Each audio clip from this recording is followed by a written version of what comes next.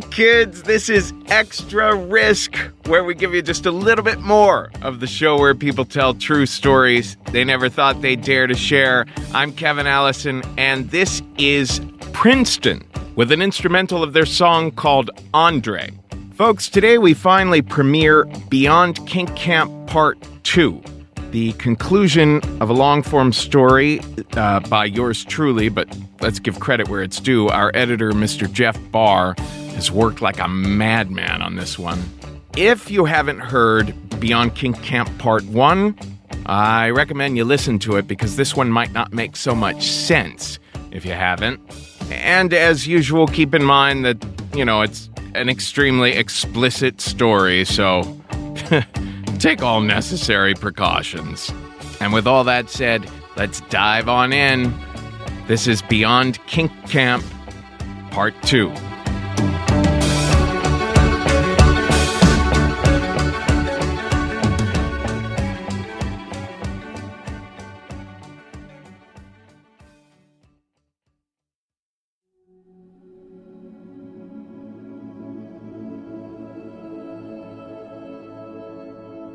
In the dream, I see his eye again, right in front of mine, and beautifully black, like outer space. And I want to float into it, like I've become so small again, I might just fit in.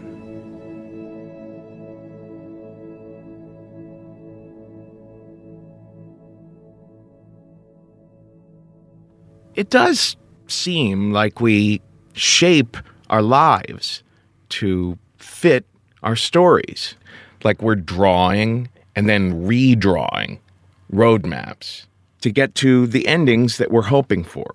But with all that redrawing, we should also be re-asking, what is the ending I'm hoping for? See, as strange as it sounds, the sex I had with Zach reminded me how devoutly Catholic I was as a kid. That's when I learned the Greeks had a term for ordinary time. That's chronos. But for extraordinary moments, they called that kairos. Well, the early Christians picked up on this. They said, what kairos really is are those moments in life when suddenly you're attuned to the fact that God is all around. So it's like you've broken through to a higher dimension. So, after having sex with Zach, I felt like I was getting clearer about the fact that in the stories I'm living into, the endings I'm hoping for, the place I'm trying to get to, is kairos. Well, now, he had just shown me that when it came to kink, my limits were not what I thought they'd been. It had been uncomfortable, but also kairos. So I went to Amsterdam to see how much further I could go, to see how much discomfort I could take, and what might be on the other side. But I was like the fool in the tarot card, looking toward his destination while he's stepping off a cliff.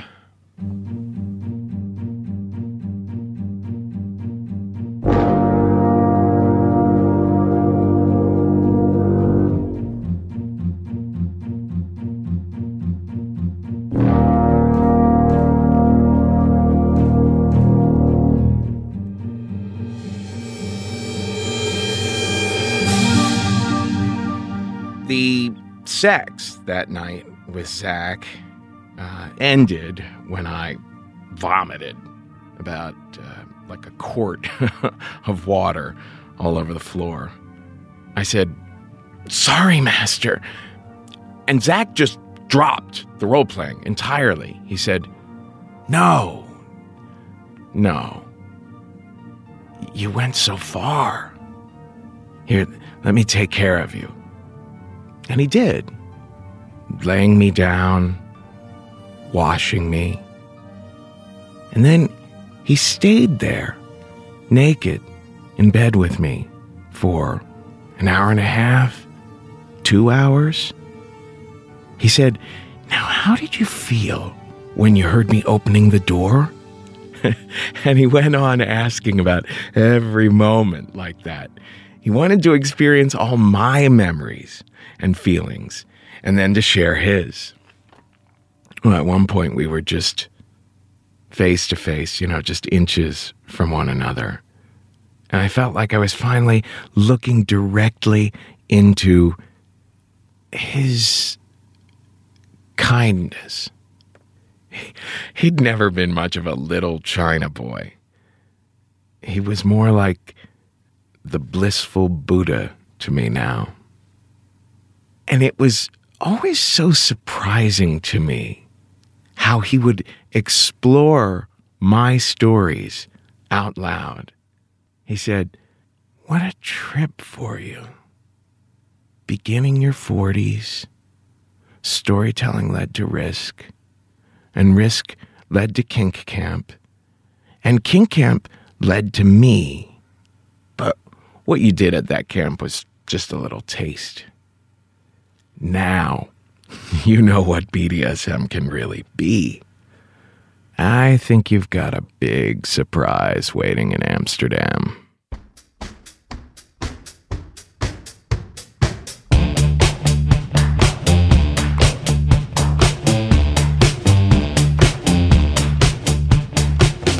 Two weeks later, 30,000 feet over the Atlantic Ocean, I posted on that website where I first met Zach. "Hey, everyone, anything kinky happening in Amsterdam?" Within seconds, replies started coming in. "Seriously? Wasteland is on Saturday." So I'm Googling around. Penthouse, Playboy, Time Out, everyone said the same thing, that Amsterdam's biannual Wasteland party is, without comparison, the kinkiest event on Earth.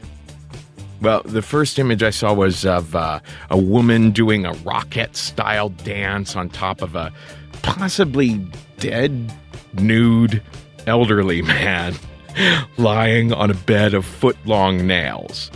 So I had a whole week in town, but this was happening my last night there. So if I didn't have the breakthrough that Zach had been predicting my first few days in town, I mean, surely something would happen at this circus. But the ticket price was outrageous. I simply could not afford it. And the name of the party left a bad taste in my mouth. Well, of course I bought a ticket.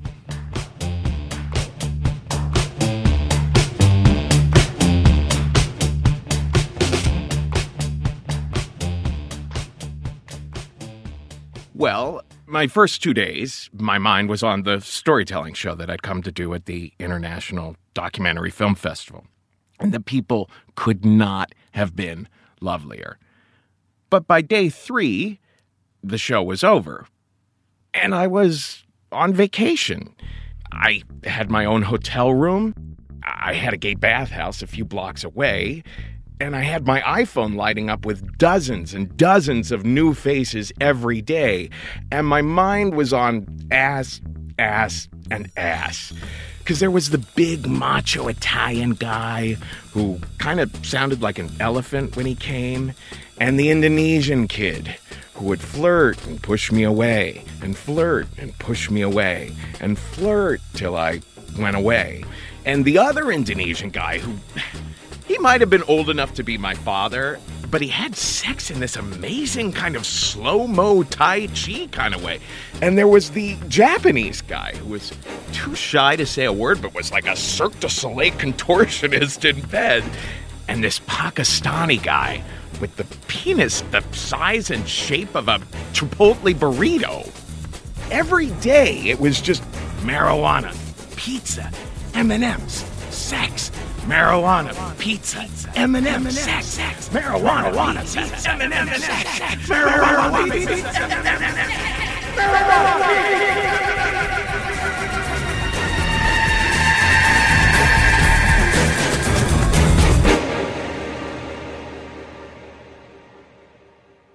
and the pizza wasn't even that good. Well, on the last day, I woke up feeling like I was clawing my way out of my own grave. I was looking out the window at the canal thinking, Kevin, what about the Van Gogh Museum? The Anne Frank House? The Cathedral of something or other? I mean, it's your first time outside the Americas, and you're acting like a sex... I didn't want to finish the sentence. And there wasn't time anyway, because someone was coming over for sex. So, Jin was Malaysian. Very gracious person. But threw me for a loop when he sat down on the bed and he said, "Could we just have coffee? I'm trying to learn to just talk to men. I'm a recovering sex addict." So, there was the term. And to think, this felt like kind of a radical idea to me at this point. I mean, fuck the cathedrals. I could have just been visiting bars or cafes in town to have conversations. Well, the two of us walked around the canals, and I wanted to know about Jin's coming around to where he was with sex. I asked how he felt about his 12-step program. He really didn't want to answer all that. So I'm just watching him talking and thinking, it's like his arrival in my journey is just a sign that I could be asking these questions of myself. Then after the date, I needed a nap before the wasteland party. And so, once again, I let my head submerge into the pillow, and my phone started glowing right next to my face. There was a huge, goofy smile beaming at me, little Chinese guy. Now, I'd never seen someone on one of these gay hookup apps looking so joyful. He said, "I'm Simon. Want to play?" I said, Don't, Kevin. And then another face pops up on the phone. He says, "Hey, you look like fun." And he did too. He was right in the middle of a hilarious laughing fit in the picture on the phone, and just as cute as a cartoon puppy. Well, when I learned that the guy writing to me at the same time as Simon was named Alvin, and that Alvin was in town from Bali with a friend named Theodore, well, clearly these people had to be in my bed. Now, friends have said, "Kevin, you cannot include Alvin, Simon, and Theodore in a story. No one will believe you." Well, fuck that. It happened. Except that Theodore couldn't make it because he was seeing a movie. But within a half hour, two beautiful and hilarious Asian boys who had never met each other before were having a naked pillow fight with me on my bed. And then the bed was actually two tiny beds squished together. So whenever an elbow or a knee would land in the crevice between the beds would split and we'd all end up in a pile on the floor. I very rarely met people who, like me, tend to laugh a lot during sex. But all three of us did. And I've never had sex that was such pure fun It was like a dream come true. So when they left, I thought, well, now, I don't feel like a sex addict when I hit the jackpot, do I? And I never would have hit the jackpot if I wasn't in the game. What a seesaw of an existence. What you're hoping for is not what you get until you're hoping for something else, and then whammo. So in retrospect, it only seems natural that the Wasteland Party was nothing like in the reviews and the pictures. It's just a loud, crowded techno dance. So what had I expected? That a Bruce Lee lookalike was gonna tie me up with scalding hot licorice whips and hurl me into Harry Houdini's water torture tank and piss so many gallons of piss on me that on the verge of drowning in the amber waves, I finally see the blue and black clouds of my mind part and uncover the horribly beautiful truth buried under centuries of lies that in a past life, I was Sacagawea. Yeah, something like that. But, like I said, it's just a goddamn dance party. After a half hour, I thought, okay, it's time for rest.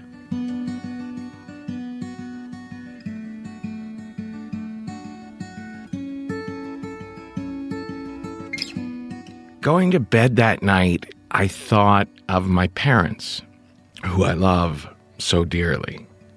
And my parents fit a perfect stereotype, that of the completely monogamous. They were each other's first sweethearts in the 50s. They've been married close to 55 years.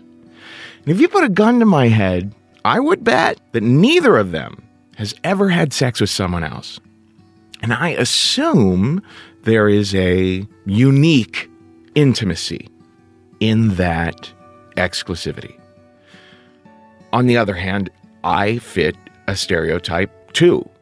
I'm the promiscuous gay man. And I've always felt that for me, love and sex are not like a pie where you only have a finite number of slices to share. It's more like a fire. And the fire catches in one way when you share it with one person, and it catches in a completely different way when you share it with someone of a different chemistry. The universally popular idea that intimacy with one person is diminished or even defiled by your having intimacy with another person? Well, it just does not compute for me. But the polyamorous people I'd met since Kink Camp, I mean, they've got like one primary partner, two secondaries, or two primaries, one second, whatever it is, they've got intimacy and continuity. I mean, polyamory literally means lots of love. But for me lately, it had just meant lots of sex. And that made me sad. But then I also felt gratitude that in pursuing all of that sex, I had such a profound experience with Zach and such a joyful experience with Alvin and Simon. And I lay there thinking, I can easily see myself remembering those two experiences decades from now. And that was the feeling that was kind of winning over in my heart when I was calling it a night. But then I couldn't sleep.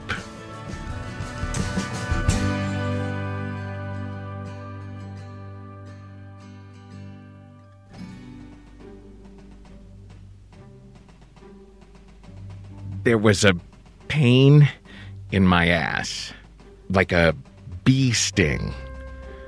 The whole week, there'd been only one person poking around down there. It was that Pakistani guy with the Chipotle burrito penis. I remember it had been a hassle just getting the condom all the way on. That had been maybe 30 hours ago, but his size had clearly caused some distress down in there. Or maybe I was getting a hemorrhoid, or both. In any case, my rectum was electrified. I said, I can't believe I'm so in need of sleep, but I can't do it. Well, the next morning, I was waiting for my ride to the airport. I felt I had to get something out of my system, but I also felt backed up, like the buckets of pizza and M&Ms were finally wreaking havoc inside me. So, on the toilet, I pushed, and a searing, explosive fart made me jump off the toilet. It was so violent. Now my ass felt like I'd been shot down there. There was a hemorrhoid, and from the toilet paper I could see it was bleeding. Then I realized I was also having a hard time peeing. When I got to my seat in the airplane, I found that for 8 hours, I was going to be sandwiched between two very large people. So I couldn't sleep. I went to the bathroom, and in the mirror, I looked as pale as my dirty undershirt and scared. Well, on the toilet again, an explosive, ripping fart and excruciating pain. And the toilet water was changing color from a billowing cloud of blood. Well, I figured a movie could distract me. I'd never seen the film 10 from 1979, and I'm immediately fascinated to see I've chosen a story where Dudley Moore is in his early 40s and having a midlife crisis because he wants to have sex with lots of people, but he's in a monogamous relationship with Julie Andrews. So Dudley spends the whole film pining for Bo Derek. She is the symbol of free love, the archetypical swinger. And the most famous scene in the film is the climax, when Bo finally does want to have sex with Dudley. This is known as the bolero scene, because she puts on Ravel and explains that this is the music she likes to fuck to, because bolero seems to be about a situation growing more and more intense. But as they try to have sex, he starts asking questions like, why is it okay for you to do this when you have a boyfriend? And she justifies it terribly. It's deliberately written so that she sounds like a completely unscrupulous, soulless, directionless imbecile. And Dudley is so disgusted by her lack of moral character that he decides he doesn't really want to sleep with her after all. He returns to Julie Andrews and swears his eternal exclusivity to her for a happy Hollywood ending. Well, this movie pissed the hell out of me.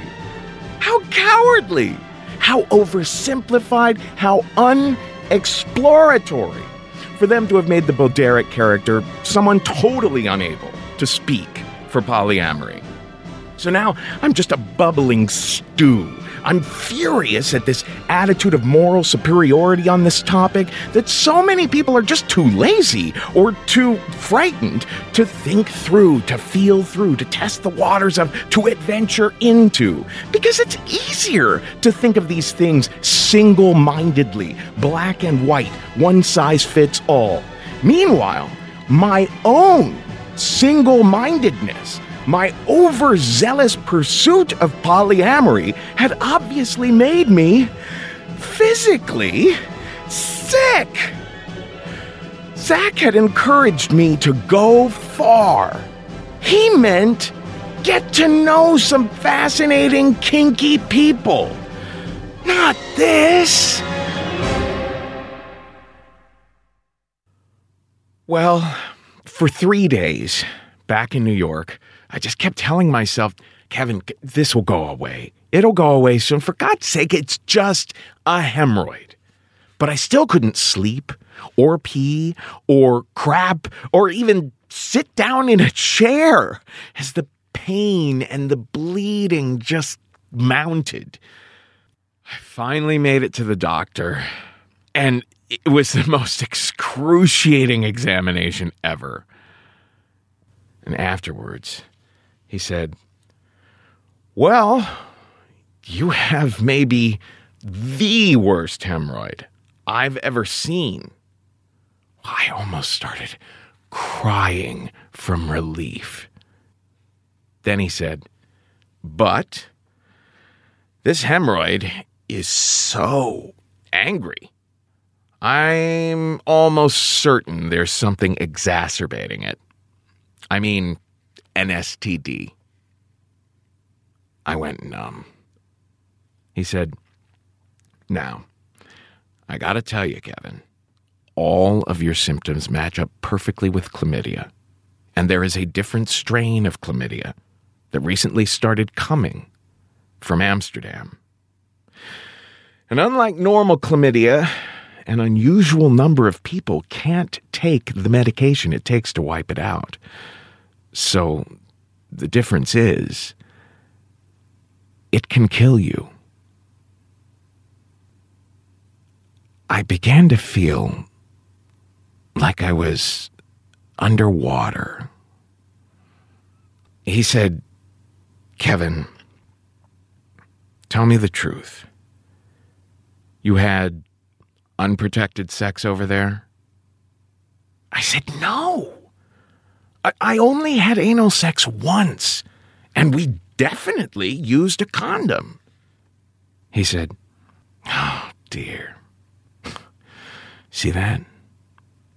They don't work 100% of the time. You may have been one of the unlucky ones. I went home, feeling like I was short-circuiting. Of course I'd known there are some STDs you can't be completely safe from, and the more partners you have, the higher the risk of getting them. I mean, I've gone to an STD clinic every 6 months for the past 25 years, but the only STD I'd ever gotten was crabs. I'd come around to assuming I'd kind of mastered safe sex to a certain degree, or that I had a certain amount of resilience, a degree of immunity against some things. But now I just felt, you reap what you sow. Surely I had to reassess everything. But until I knew what I was really dealing with, I just had to try to keep my mind on work. So, Friday, about 5:30, I get a phone message from one of the doctor's partners. He says, Kevin, we don't have all the tests back, but you're clean so far. However, some of the patterns we've seen seem similar to what you might have if the final test comes back positive. You might have herpes. We're not sure what kind. Just check back sometime next week. I began melting down.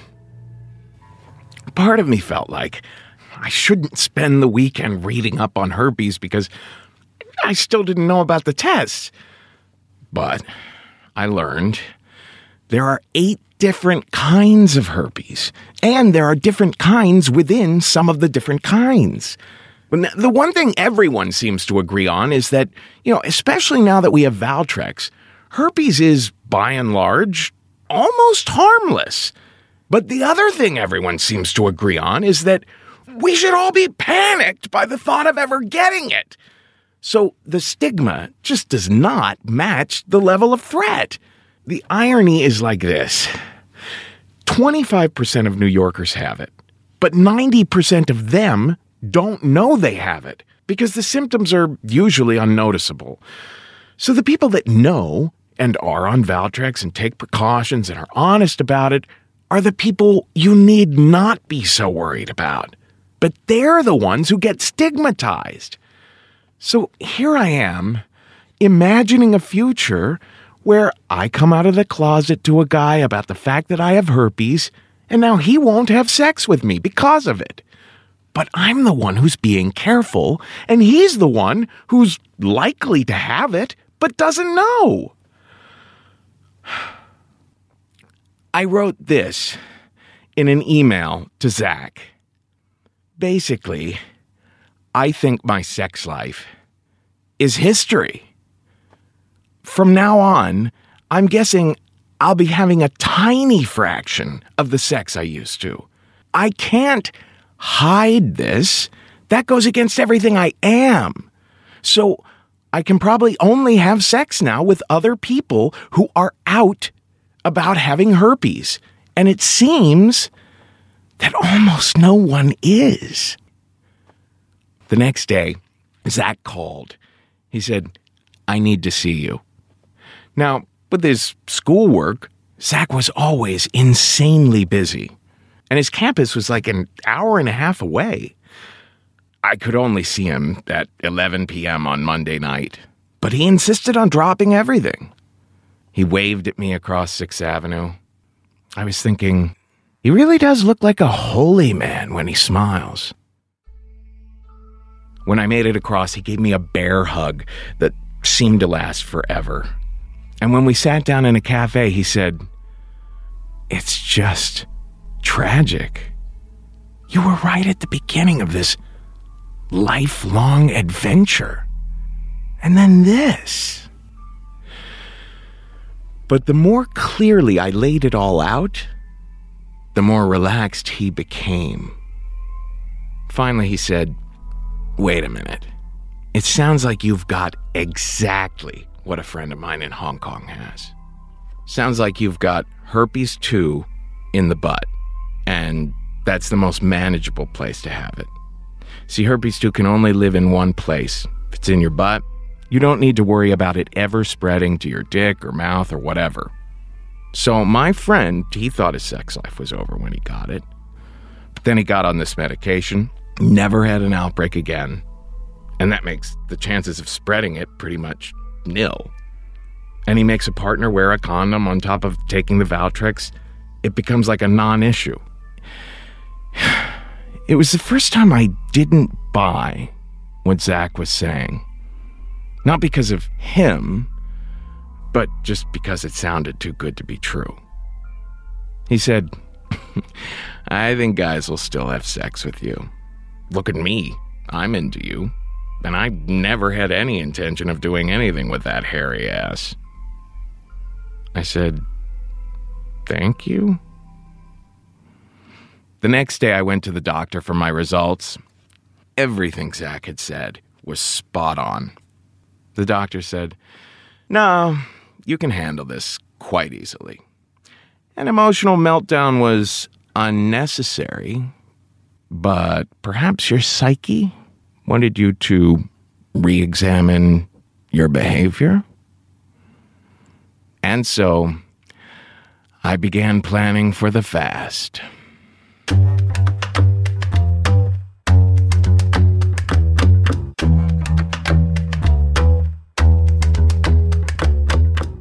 I took a couple weeks to heal, and then I went for 4 weeks of no junk food, no marijuana, no sex, including masturbation. What I noticed was that without my familiar habits, I felt like a space had opened up inside, and I wanted to fill it by connecting more with Zach. But he was too busy with school now, and he'd made it very clear we were just secondary partners. So how could I continue into that transcendental sort of experience I'd had with him when he's not here? Now, I hadn't really prayed in a long while. I haven't considered myself a Catholic in decades. But with this desire for intimacy getting stronger within me, I kept finding myself wanting to talk to God, ask questions. And the one that came up the most was, How can I have a sex life that's surprising and adventurous and revolutionary, but not shallow and unhealthy and wasteful? And on the second Wednesday of the fast, I remembered there is a method that many people use to ask things of God and come away feeling they got a concrete answer. It's this ancient ceremony where you drink and then later vomit the juice of a psychoactive concoction called ayahuasca. And people say the typical ayahuasca participant starts the ceremony with a question and then in hallucination comes face to face with some entity that answers. So I found a ceremony happening not far from New York and coinciding with the end of my fast, being led by a Peruvian shaman. So on the train ride there, I kept doing these invocations in my head saying, I am here, Lord. I invite you in. I welcome your insight. Come be with me. So I got to this abandoned warehouse where this secret meeting was taking place, and there was one big room painted all white, and all the people were starting to sit lotus style on pillows around the perimeter, and everyone but me was wearing white and only white. And somehow, every woman looked like Joni Mitchell or Joan Baez, and the men were bearded and gangly and kind of dazed looking. Well, I knew the ceremony was supposed to start at 9, but about 9:30, people were still kind of lazily trickling in. And then another half hour went by, and another, and another, and another, and another. My back was aching. I asked Joan Baez next to me what time this thing was supposed to really start. And she gave me a huge, blissful smile. And she said, momentarily. I said, oh, thanks. I'm Kevin. And she said, around here, everyone calls me Intimacy. I felt myself scooch away just a bit. Now, as each person came in, they started laying things out, things they'd brought on little prayer rugs right in front of them. There were bird feathers, bird wings, entire breastplates of birds, animal hides, plants, trees, fossils, shells, incense, ashes, oils, herbs, salts, statues, rosaries, runes, rings, crystals, candles, mandalas, magnets, chalices, wands, tarot cards, gongs, chimes, shakers, tambourines, drums, scrolls, ponchos, tapestries. Until there was barely room to sit amongst the junk. I had only one thing on me. A little scrap of paper that said, how can I have a sex life that is surprising, adventurous, and revolutionary, but not shallow, unhealthy, and wasteful? That's what I was looking at when this drunken homeless man stumbled in. And then I realized, oh, it's the shaman. Now, Raphael was this tiny elf-like man, very dark-skinned, very dirty clothes. He took a seat against the wall like everyone else, and he started unloading like 3 giant shopping bags full of 5 times as many tchotchkes as anyone else. And he didn't speak so much as kind of mutter, and it was barely English. And the only way to know he'd finished making a point is that he'd often go, so he'd say things like, anger, get stuck, become like, breathing? And everyone would react as if what he had just said did not make no sense, but made so much sense. They were in awe. Well, after he muttered words and phrases for maybe an hour and a half, he poured out cups of ayahuasca for us. Now, these were the size of the cups that you get with a bottle of cough medicine. So I thought, eesh, this is a potent batch of this stuff. So I drank mine, sat back down, and waited to vomit. Well, an hour went by, and people sang songs and recited poems. I felt a slight headache, but that was all.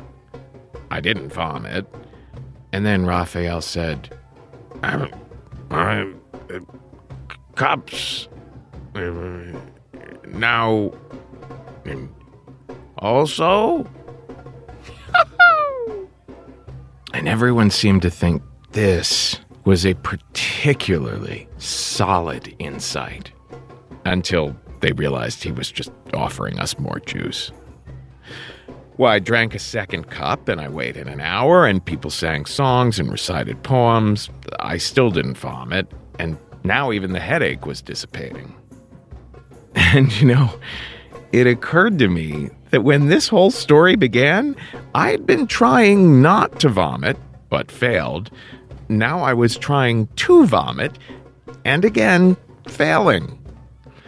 So I pulled a Joni Mitchell aside by the bathroom and asked, is it normal that after 2 cups and 2 hours, I don't feel anything?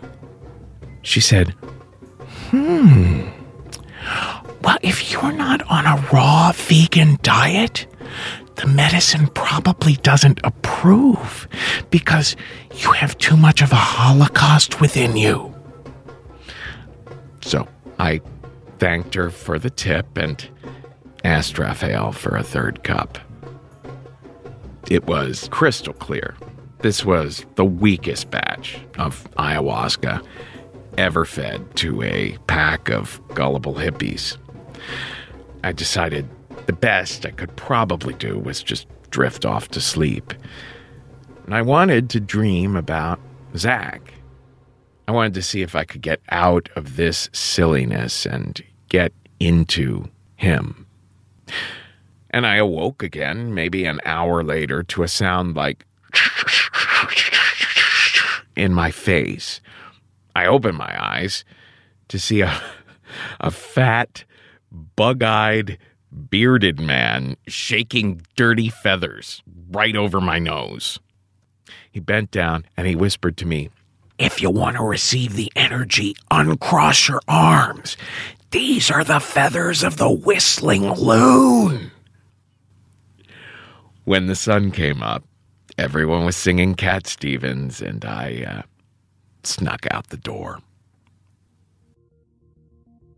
So, where did that leave me? Actually, feeling fine. Somehow I think that just writing that question down and having the intention to explore it was enough for the time being. I mean, how do I have a sex life that's adventurous but not unhealthy? Well, I had one clue. Alvin and Simon, they had wit and joy. And Zach, he had all that, plus brilliance and guts and compassion. So, of course, there are Kairos moments ahead, but they won't likely happen with just anyone. Now, I'm looking more carefully for great hearts and minds. I once asked Zach how he steered clear of creepy people in the BDSM scene. And he said, "Well, I spent like 5 or 6 weeks getting to know you. it's just not as interesting to have someone bowing at my feet if they'd bow at the feet of whoever happened to be in the neighborhood. Ever since Kink Camp, I'd been saying to myself, I'm a seeker. I'm a seeker. But in Amsterdam, I'd been more of an escaper. I think the seeker is patient, and he follows intuition to zero in on the magic amidst the mundanity. But the escaper, he just runs from what bores him. He might not even look before he leaps. Well, a few days later, I finally did dream about Zach.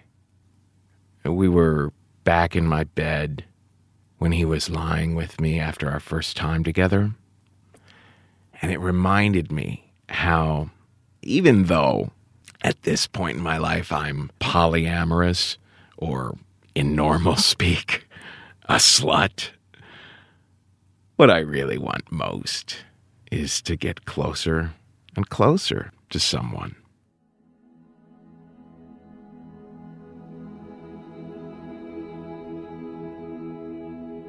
In the dream, I see his eye again, right in front of mine, and beautifully black, like outer space. And I want to float into it, like I've become so small again. I might just fit in. And so I try to float closer and become even smaller. It had been when I was on my knees in front of Zach that at first I'd felt that small feeling. Like when I was 10 years old and I sat on my bed in my room, trying not to cry, trying to hold it back. I knew I liked the boy next door, and I thought it made me awful through and through.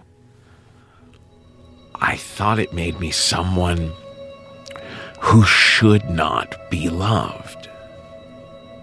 But there had been that great sadness in Zach's eyes in the first of the photos he'd sent me, like the sadness of myself as a child.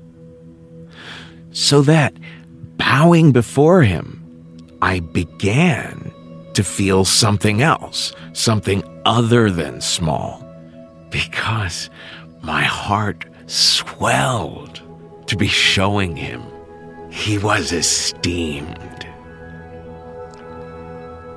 In the dream, I remembered when I was, I believe, 7 years old.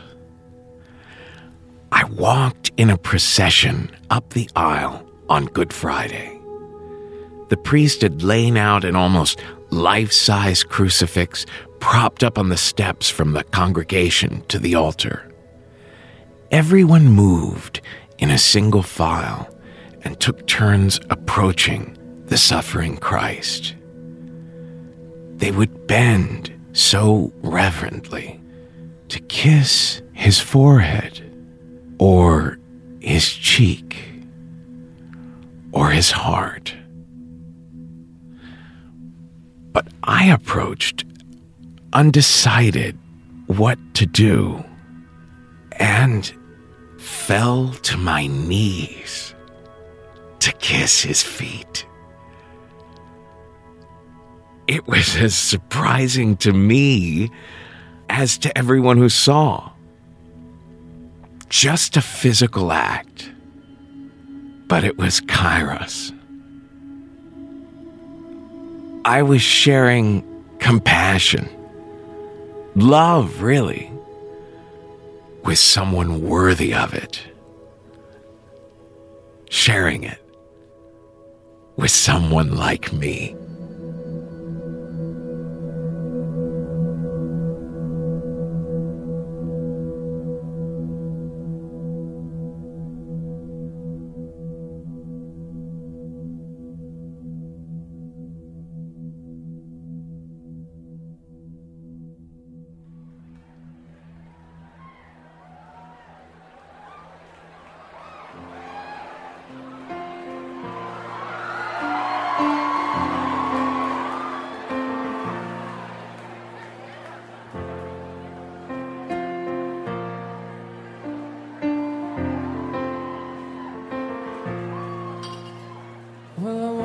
To the sound of silent cigars, we're cutting like knives in a fist fight. And I found you with a bottle of wine, you had the goods. I like the 4th of July. You swore and said we are not shining stars. This I know, I never said we are. Though I never been through hell like that, I've closed enough windows to know you can never look back. If you're lost in a road, or you're sinking like a stone, carry on. May your past be the sound of your feet upon the ground, and carry on. Carry on, carry on.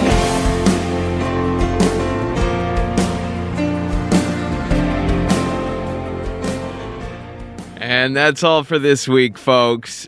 This is fun. Behind me now, they have a live concert from the 930 Club on NPR's All Songs Considered blog. You can hear the whole concert there for free. Remember, you're just not very likely to find this kind of content anywhere else. We are a very independent project, and we are very much in need of your financial support. Please go to risk-show.com to help us keep this going. And you can help us get the word out about Risk by visiting us on Facebook and Twitter at Risk Show and letting your friends know about us there, leaving a comment on iTunes. Please tweet to places like Entertainment Weekly or the New York Times or Rolling Stone. Let them know they should review Risk. Don't forget to buy our All-Star episodes in our shop. And remember thestorystudio.org. We teach 2-day workshops, 9-week workshops, 4-week workshops, corporate workshops, and one-on-one storytelling training in person or online via Skype. That's at thestorystudio.org. Always play it safe in the bedroom, folks. Other than that, today's the day. Take a risk. 'Cause we are shining stars. We are invincible. We are who we are. On our darkest days, when we're miles away, so we'll come, we will find our way home. If you're lost in the road, or you're sinking like a stone, carry on. May your past be the sound of your feet upon the ground, and carry on.